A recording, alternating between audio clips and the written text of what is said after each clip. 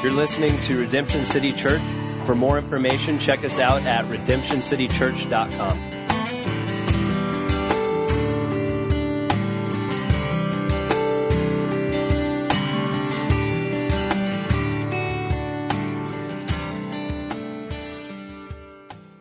Cool. Well, good morning. Wonderful to see you here. Summer's always a bit interesting. I've lived in America now for 19 years, and summer's always interesting when it comes to the church.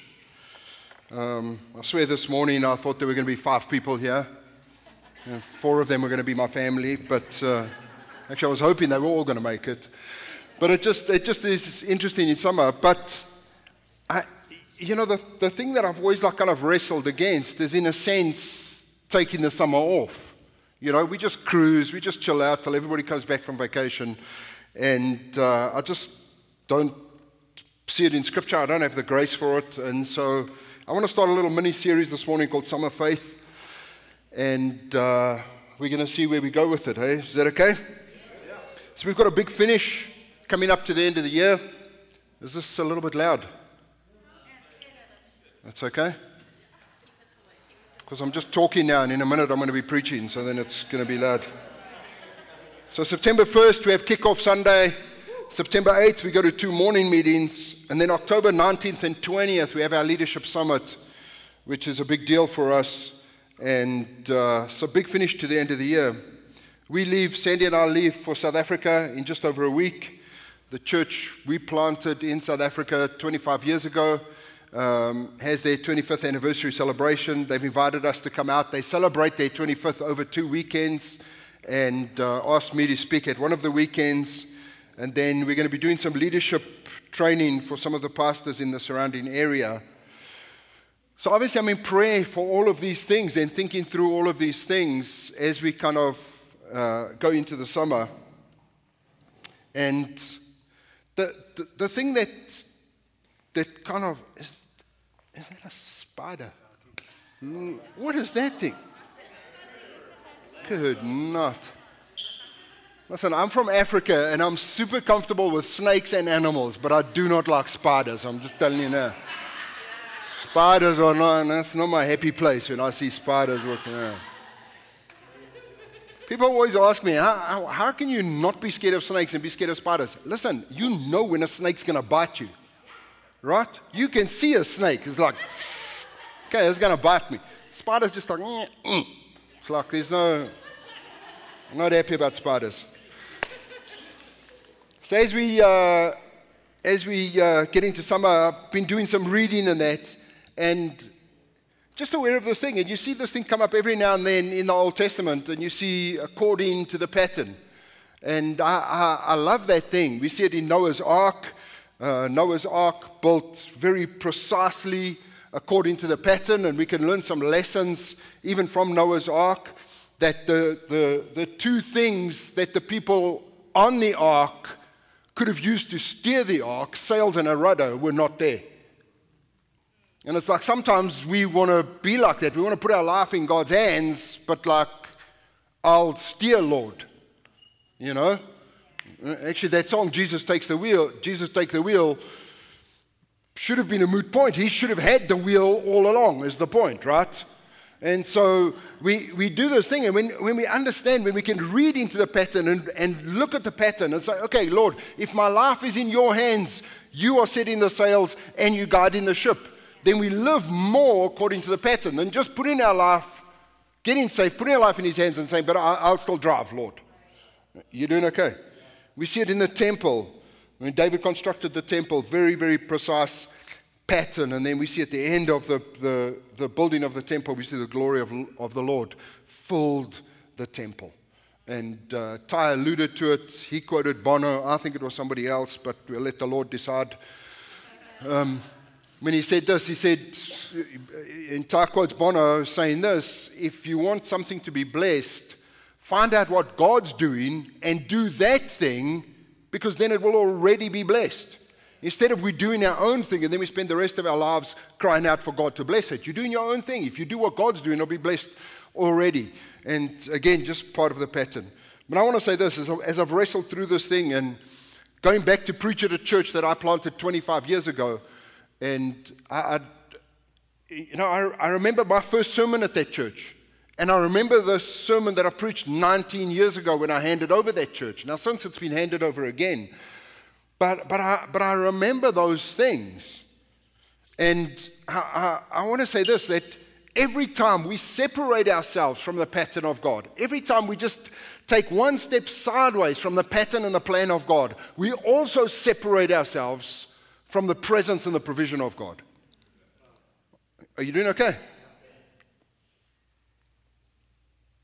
And we do that because we think we know better. We can apply this in many areas of our life. You can apply it in family and business. We can even apply it to our nation.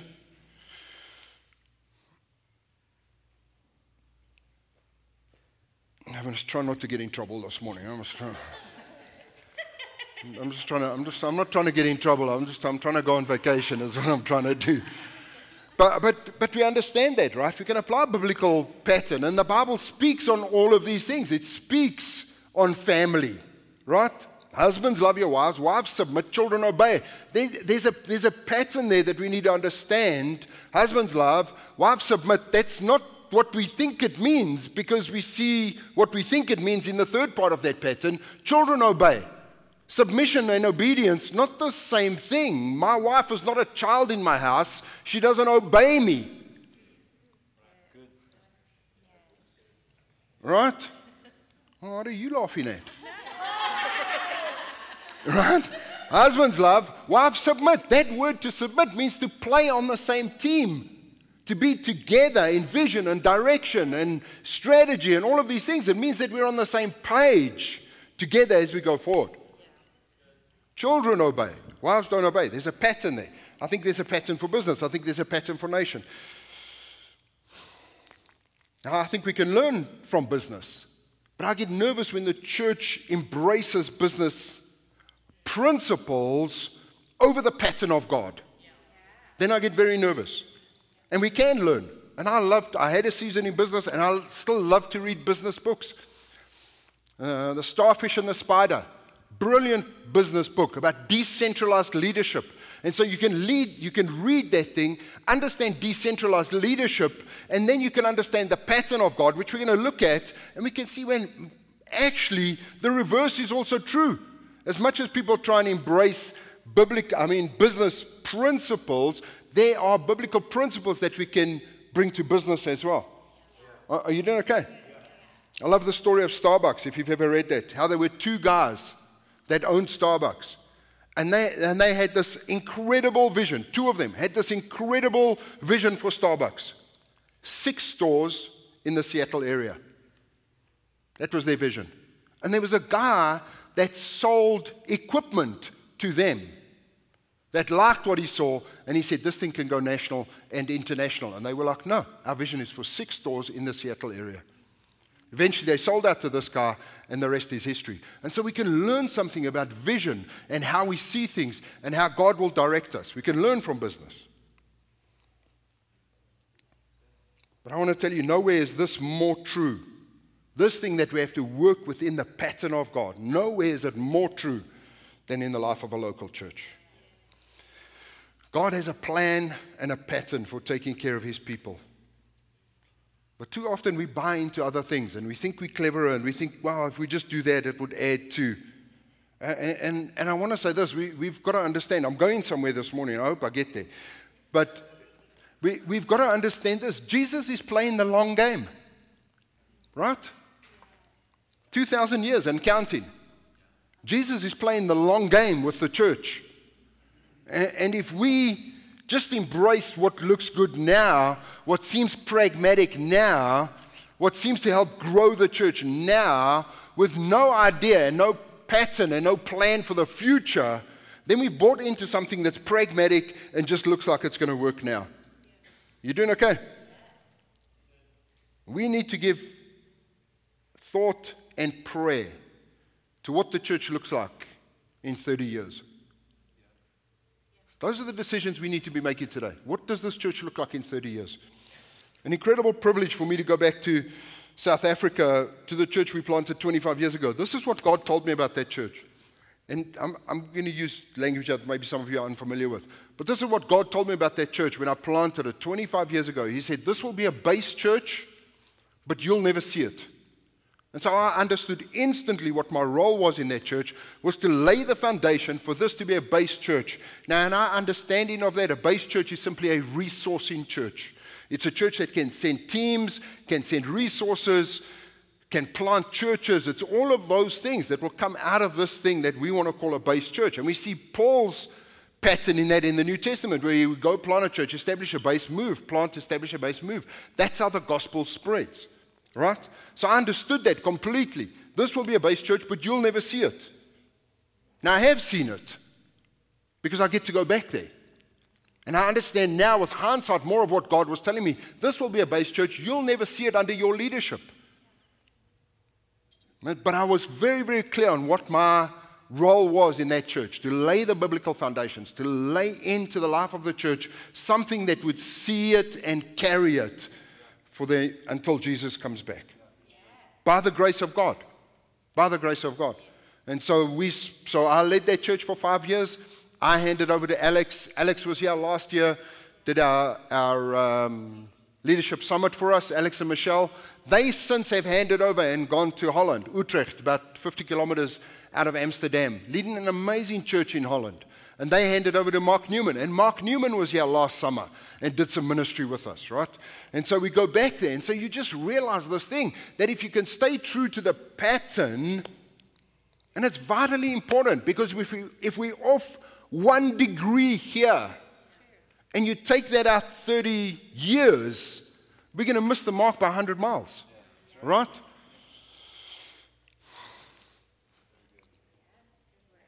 So we've got to ask ourselves, what does this church look like in 30 years? And all the kids are out, and I specifically wanted to use some kids as examples, but the moms are all out with them. But we've got Theo and Oscar. They're both out, right? Theo and Oscar, how old are those kids? Oscar's a year? Yeah. Oscar's a year. Theo, less than a year. Yeah? So let's say they're a year old. We've got to be asking ourselves now and making decisions now. What does this church look like when Theo and Oscar serve on this eldership team? We've got to, and I'm looking, there's already a next generation, but that next generation is a now generation because they're going to be leading in a couple of years. But what does this church look like when Taya is leading worship for us? We've got to be asking those questions now and fighting for that thing now. And staying true to the pattern now. There's Oscar, right on cue.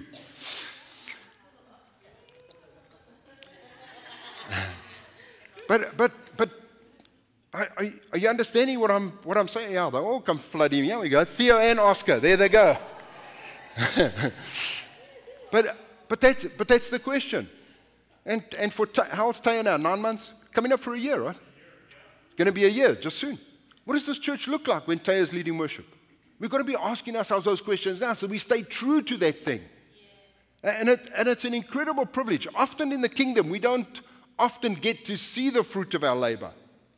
But I love going back to this church that we planted in South Africa 25 years ago. I love going back there and hearing the stories. And there's this thing in the American church model that says this: we measure what matters.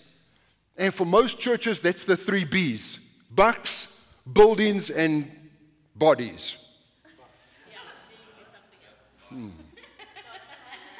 I know some of you have got sensitive ears. That's why I changed that last B up. But that's how most people judge success. How big is our budget? How big is our building? And how many people show up on a Sunday? And I guess that's some measure.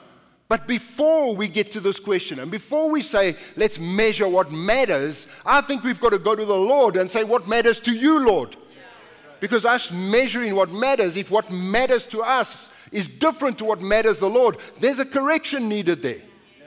Yeah. Are you doing okay? We've got to say, what matters to you? Let's measure that. Let's be true to what you require of us, Lord. Now you know me. I try very hard. not to dishonor another man of God, publicly or privately. I do my absolute best. And so when I make comments like this, I always get nervous because people all have filters. They all have churches they've come from or churches that they know of. And I'm telling you now, I'm not commenting about any other man or any other church. I'm telling you what God requires of us here at Redemption City Church. And there's a reason why I don't want to comment about that, because I'm not going to give an account for the church down the street or the church around the world. I'm not going to give an account. What I'm going to give an account for is this local church that I've been called to pastor for this season. Are you doing all right? So we've got to ask what matters to God. Because what matters to God should matter to us. Thank you, baby. Are you doing okay? See, when I led that church in South Africa, and the church was growing and people were getting saved, and everybody's like, well, when are you going to buy a building? And I'm not theologically opposed to buying a building. I'm just telling you what God had spoken to me at that time. Lay the foundation, gospel to all nations. So I just said, this is what God's told me. What the next guy does is up to him. And so I led that church for 5 years. I handed over to Alex, and God spoke to Alex and told Alex, you need to buy land, right? But you're not going to build the building. So that's what he did. He bought the land. And so then when he handed over to Mark, and so you can just see the foundation being laid. Gospel to all nations, biblical leadership, land as an inheritance, right? We started that orphanage. Sandy and I started that orphanage, Ikaya Likababa. And so then this heritage and this foundation. And so the church, when the church built land, the first thing they built on that land was the orphanage. Not the building for the church. The first thing they built, orphanage. So I said, gospel to all nations. Alex, I'll buy land. Mark, I'll build the building. And I still don't know how important that is to God.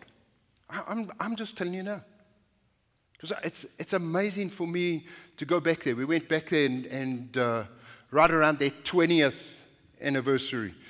And it wasn't quite the 20th, but it was around that time. And so we started off in a little remedial school. Is that a thing in America, a remedial school? Huh? Special? Is it special ed? Is that what it would be called? Special ed? Huh? Special needs school. So we started in this special needs school. It was just a tiny little hall, sat maybe 90 people, but that was our first venue. That's where we met. I can't tell you the jokes that went around NCMI about that. Maybe now TK is going to finish his education, now that he's finally in a remedial school. Can't tell you. Worldwide, those jokes went around.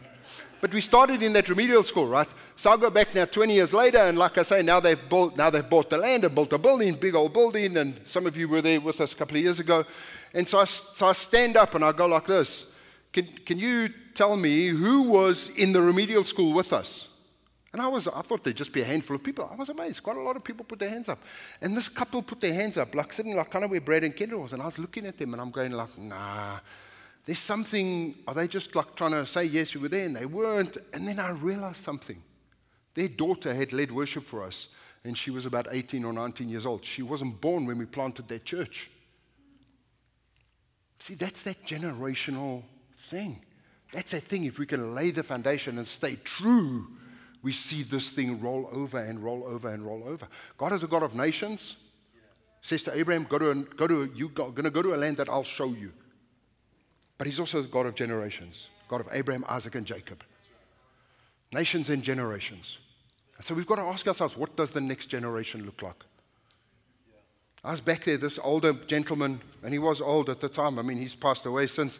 But he came up to me, tears, crying, tears rolling down his face.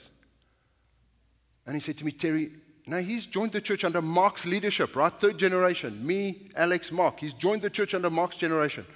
Came to me, tears running down his face. He said, TK, thank you for planting this church. He said, my whole family's got saved in this church. You've got no idea what this church means to me. Incredible things. See, we measure what matters. We've just got to ask God what matters. Is it the stories of grace? Is it the trophies of grace that will fill these chairs as we go to two services? Is it us investing and staying true to the pattern so that the church we hand over to the next generation is in good shape. They don't have to undo a whole lot of things and redo a whole lot of things because we stay true to what we believe God was asking of us. Are you doing okay? I'm so off my notes. I guess you're not surprised by that anymore. Okay, so here we go. Go with me to Philippians. That was a cool introduction, right? Okay, so Philippians chapter 1. Oh, Lord. Okay, Philippians chapter 1. We're just going to read, I think, the first 6 verses. Paul and Timothy, servants of Christ Jesus, to all the saints in Christ Jesus at Philippi, together with the overseers and deacons. Some translations, I don't know why the NIV switched that, but some translations say to all the saints in Christ Jesus at Philippi, together with the deacons and overseers. They've switched that. Grace and peace to you from God our Father and the Lord Jesus Christ. I thank my God every time I remember you. In all my prayers for all of you, I always pray with joy because of your partnership in the gospel from the very first day until now, being confident of this, that he who began a good work in you will carry it on to completion until the day of Jesus Christ. And so we're going to learn something here. We're talking about this pattern, and I want to do this a couple of times. That's why I've called this little series Summer Faith, and we're going to see how far we get this morning. But we see a pattern here, and the first one is this: servant-hearted leadership. Go with me to Romans quickly, Romans chapter 1. Right behind Acts, Romans chapter 1. Listen to how Paul introduces himself here, right? And remember in Philippians he says, Paul and Timothy, servants of Christ. Listen to what he says here, Romans 1. Paul, a servant of Christ Jesus, called to be an apostle and set apart for the gospel of God. You see, there's a pattern there that we need to be aware of, right? Paul, this great apostle, right? Outside of Jesus, the greatest apostle. Paul, the great apostle, says this: Paul, a servant, called to be an apostle. And I want to tell you, there's a pattern there, and the pattern is this: servant-hearted leadership. Are you doing all right? We've got to understand this. We are servants who are called to lead. We are never leaders who stoop to serve. Never, ever. Wrong way around. We've got to understand this thing. First, servants. When I was coaching rugby, we would do this thing always. Student athletes, and I'd make these kids do all of these sprints. What are we? Student athletes, up and down the field. Student athletes, student athletes. What comes first? Student. Don't show up here and tell me you can't play on Saturday because you missed an assignment and you've got to catch up an assignment because now you've weakened the whole team. We are students first. Take care of business at school so that you can show up here on Saturday and play. You're doing all right. Mark knows what I'm talking about with rugby, right? Nothing like a little bit of blood in the grass on a Saturday morning to make boys feel like boys, I'm telling you now. Student athletes, here we go. Servant leaders. We are servants who are called to lead. Paul, a servant called to be an apostle. And we've got to understand this. That's apostle with a small a, not a capital A. It's not a title, it's a function. It's what he's called to do. Now, I want to say this, friends. If serving is below you, leading is beyond you. If serving is below you, leading is beyond you. Now, listen, we all serve in different ways. We all absolutely serve in different ways. And like I said, I'm hoping to get somewhere. Maybe I need to be a little bit disciplined here. So here we go. Number 2, this will lead into it. Here we go. Number 2. This apostolic letter is written firstly, primarily to the saints. Now, you've heard me say this before. When he says to the saints, he's not talking about dead Christians. He's talking about the people that make up the church in Philippi. That's who he's talking about, right? So we see here God's plan and pattern for taking care of his people. Right? You see it? God's plan and pattern for taking care of his people is his people.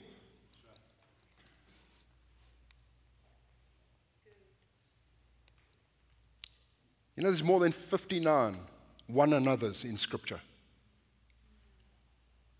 That's the plan. Here's a few of them.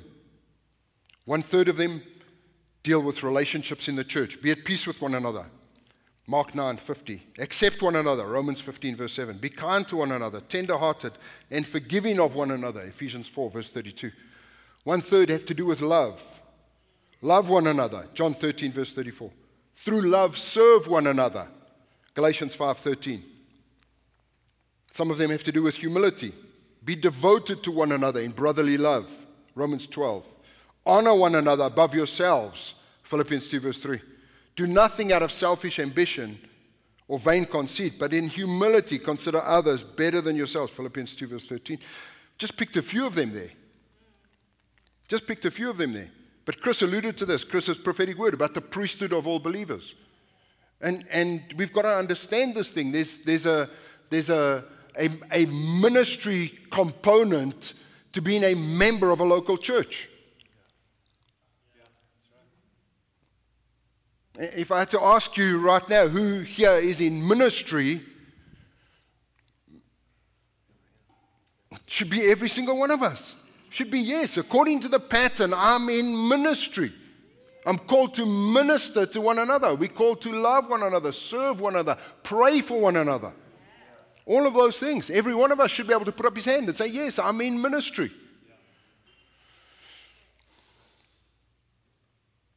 I just picked on a few there, but I hope you get the picture. We've got to study those one another's and ask God, what is it? You know? A servant, yes, a servant. What am I called to do? Called to serve? What else am I called to do? And number 3, I love the inverted hierarchy here. There's an inverted hierarchy. Paul writes this apostolic letter and he says, to the saints, with the deacons and the elders. Now I tell you, man, this has to be a mind shift for us. It has to be a mind shift because we think so hierarchically, if that's a word. We think hierarchically. In other words, it's like this guy is the main guy. He's the main dude. And we had a Sunday, a couple of Sundays ago, and I was here a little bit early. And I was, you know me, I like to just have fun. And so I came in the door there, and I just yelled at the top of my voice, let's go! And I just saw these 4 eyeballs turn, and there were some visitors that were here a little bit early, you know. And I'm like, oh, hi. Good to meet you. I'm Terry. And so then they asked me, well, who's the pastor here? And I was I wanted to say Andrew and Tim are the pastors. But I knew I was going to be preaching that morning. So I was like, I guess I am, you know. But we just have this understanding. You know? It's like we think hierarchically. You know, we. Even my wife's disappointed in me now that she. I didn't even tell her that story. Let me tell you, that's the first time she's heard that story. But you know, Jesse made some slides a little while ago for when we're preaching, and it's Andrew Godfrey, pastor at Redemption City Church. Tim Howell, pastor at Redemption City Church. And then he had mine up there, and it said senior pastor. And I said, we can't do that. We cannot do that. Why? Because if I'm a senior pastor, these guys are junior pastors. And you can't find that in Scripture. And it's like, Ty and I, with that little interview we did last week, we try to get around this thing.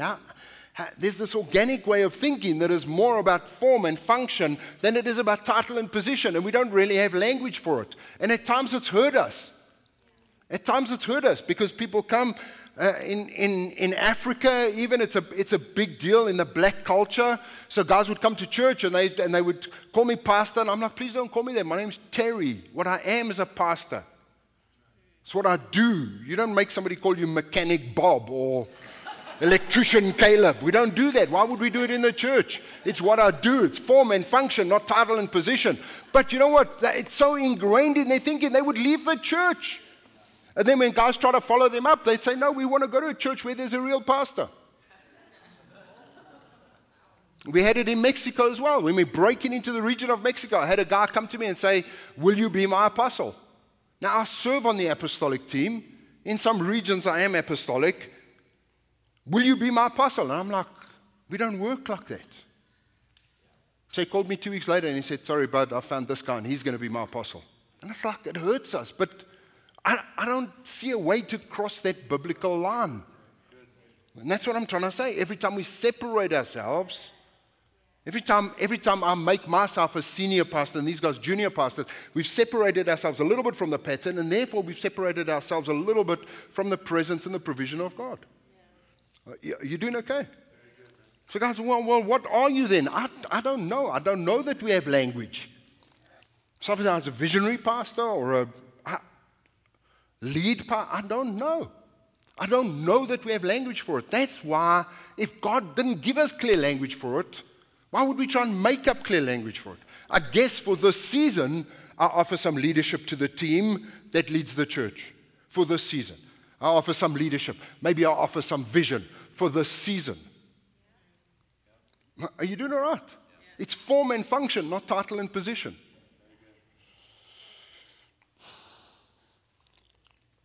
It's this inverted hierarchy. Inverted hierarchy. And it's so hard when we tell people about organic leadership and how this thing works. And we had it 19 years ago in Los Angeles, where people literally, we try and explain to them how this thing works. And even as an apostolic team, how we're trying to find biblical language and trying to find our way through this thing and organic leadership. And you know what they tell? Literally, people would say this to me face to face. When you get your act together, call me. Because they think we don't know what we're doing. And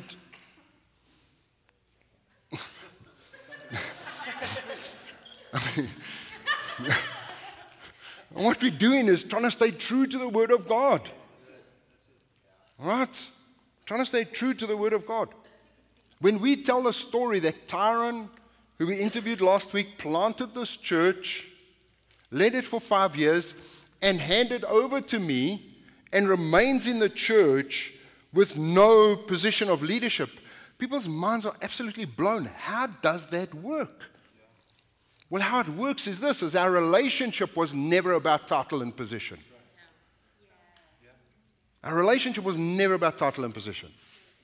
Right? And we have this thing in the life of the church that we say friendship before function. We really want to get to know people. We want that basis of relationship before we put people on the stage, before we put people in the pulpit, any of those things. We want to get to know you. We want you to get to know us. There's a relational foundation. So when the relational foundation is secure, then it doesn't matter whether title and position changes or not, because the relational thing is still there. Are you doing okay? I used to say this about that church in South Africa. I used to say one day I'm gonna be able to come back here, and there's going to be some young punk leading the church, and I'm just going to be able to stand at the back and just enjoy the worship and enjoy what's going on. Every time I go back to that church, and most of the time when I go back, they honor me because I planted the church. I'm preaching, but in the worship, I remember that thing, and I just go stand at the back for a few minutes. Couple of hundred people, worship going crazy, presence of God.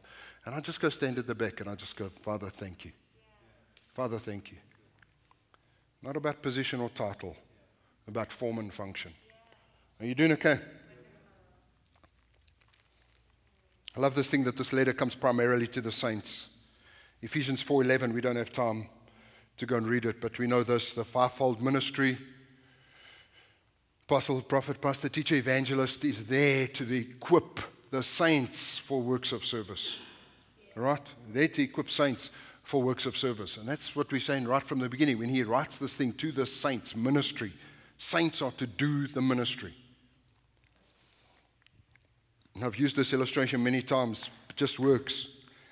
Say, often church is like a football game. 22 people on the field, desperately needing a rest. 22,000 people in the grandstand desperately needing some exercise. That's often a picture of the church. That's often a picture of the church.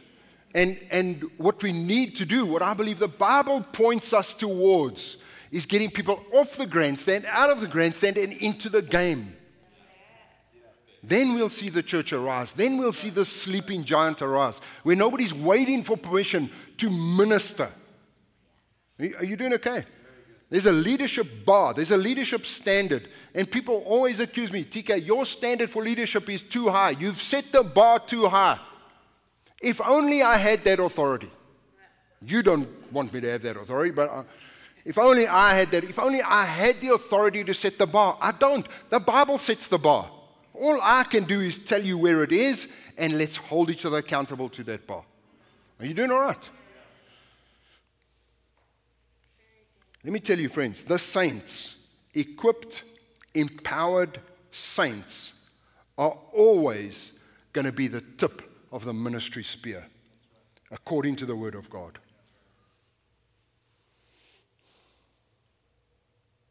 We don't have a framework for it in North America. We don't have a framework for it. We wrestle with this thing of organic and function. But I tell you, friends, a huge part of that thing is understanding the difference between important and visible. It's a huge thing because we equate visibility to importance.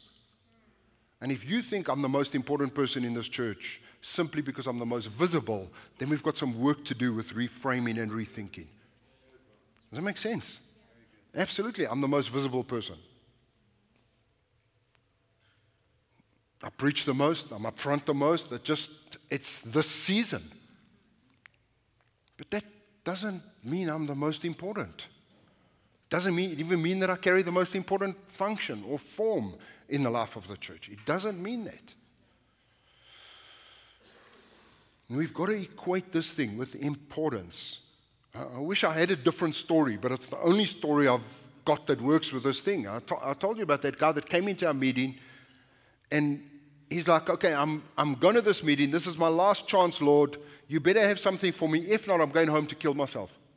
No joke. This is an absolutely 100% true story. Came into the meeting. He came in late, so the meeting had already started. So I didn't see him because I'm facing forward.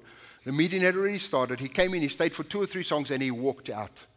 He's like, nothing here for me. I'm going home to kill myself. And a guy in the church, a guy, not an elder, not a deacon, not a leader, not anything, a guy in the church saw him walk out, followed him into the parking lot, and said to him, are you okay, bud? And he said, no, actually, I'm not going home to kill myself. This guy led him to the Lord in the parking lot, brought him back in after the meeting, introduced him to me. Let me ask you, who was important? I was preaching that night. Let me ask you, who was important to that guy? The guy, right? And we've got to understand that. That's ministry. That's the tip of that ministry spear. Not just here on a Sunday for 90 minutes. Not just here on a Sunday, but 7 days a week. The best, we work hard to follow visitors up and stay connected with visitors. I'm telling you now, the best follow-up system in the world is saints open to the voice of the Holy Spirit. Man, we haven't seen that guy for a week or 2. Let me just give him a call. Not waiting for the pastors to do it. Not waiting for the deacons to do it. Not waiting for the connect group leaders to do it. Every single one of us in the game. Let's follow up on this guy. That guy looks like he needs prayer. Let's have that family over for a meal. That's ministry. That is absolute ministry. It's the absolute foundation for ministry 101. That we actually minister to each other. We've got to get away from that thing of visibility. Visibility is important.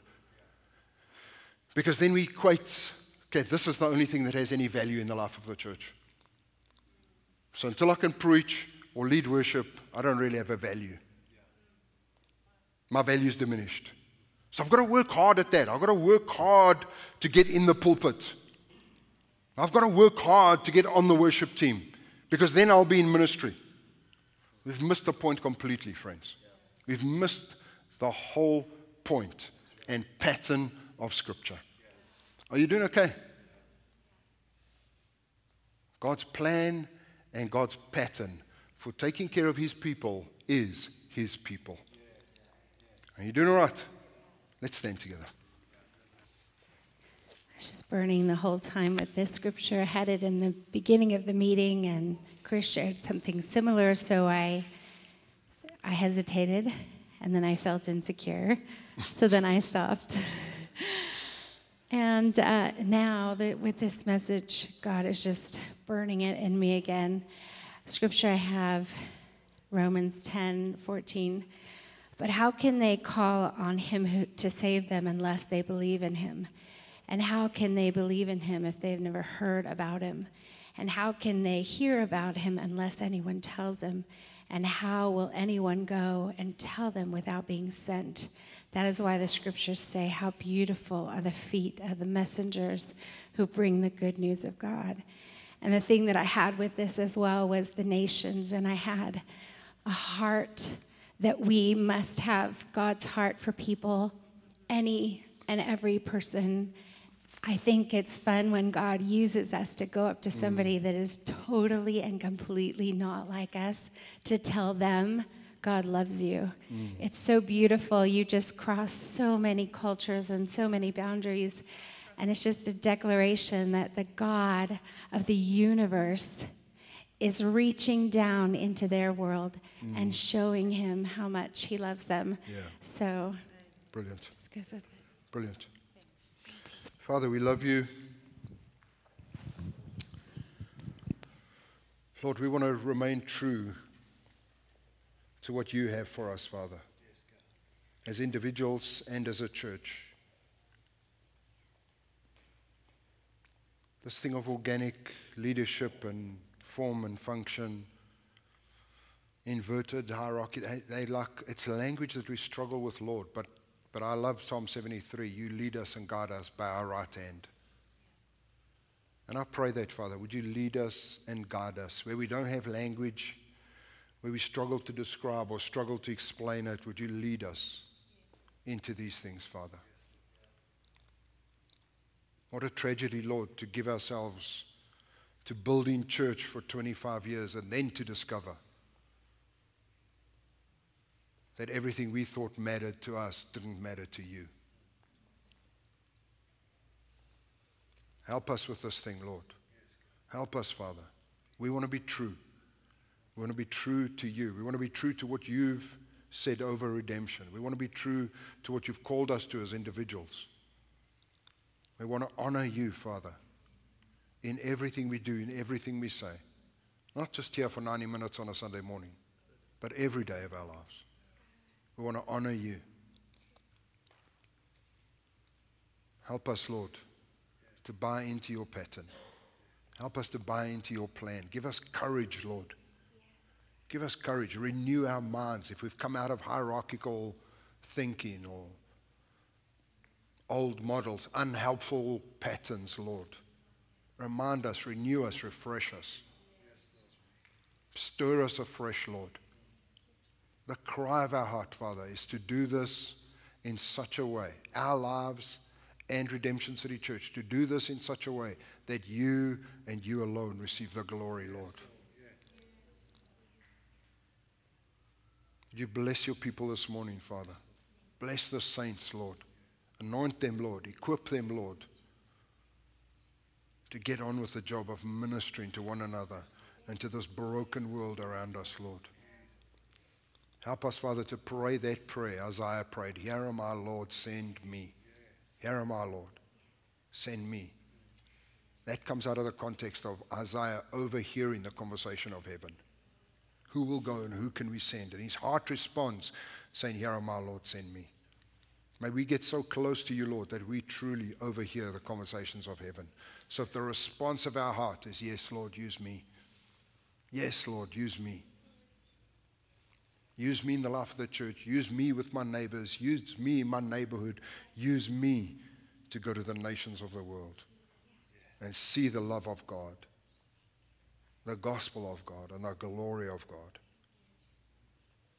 Cover the earth like the waters cover the sea.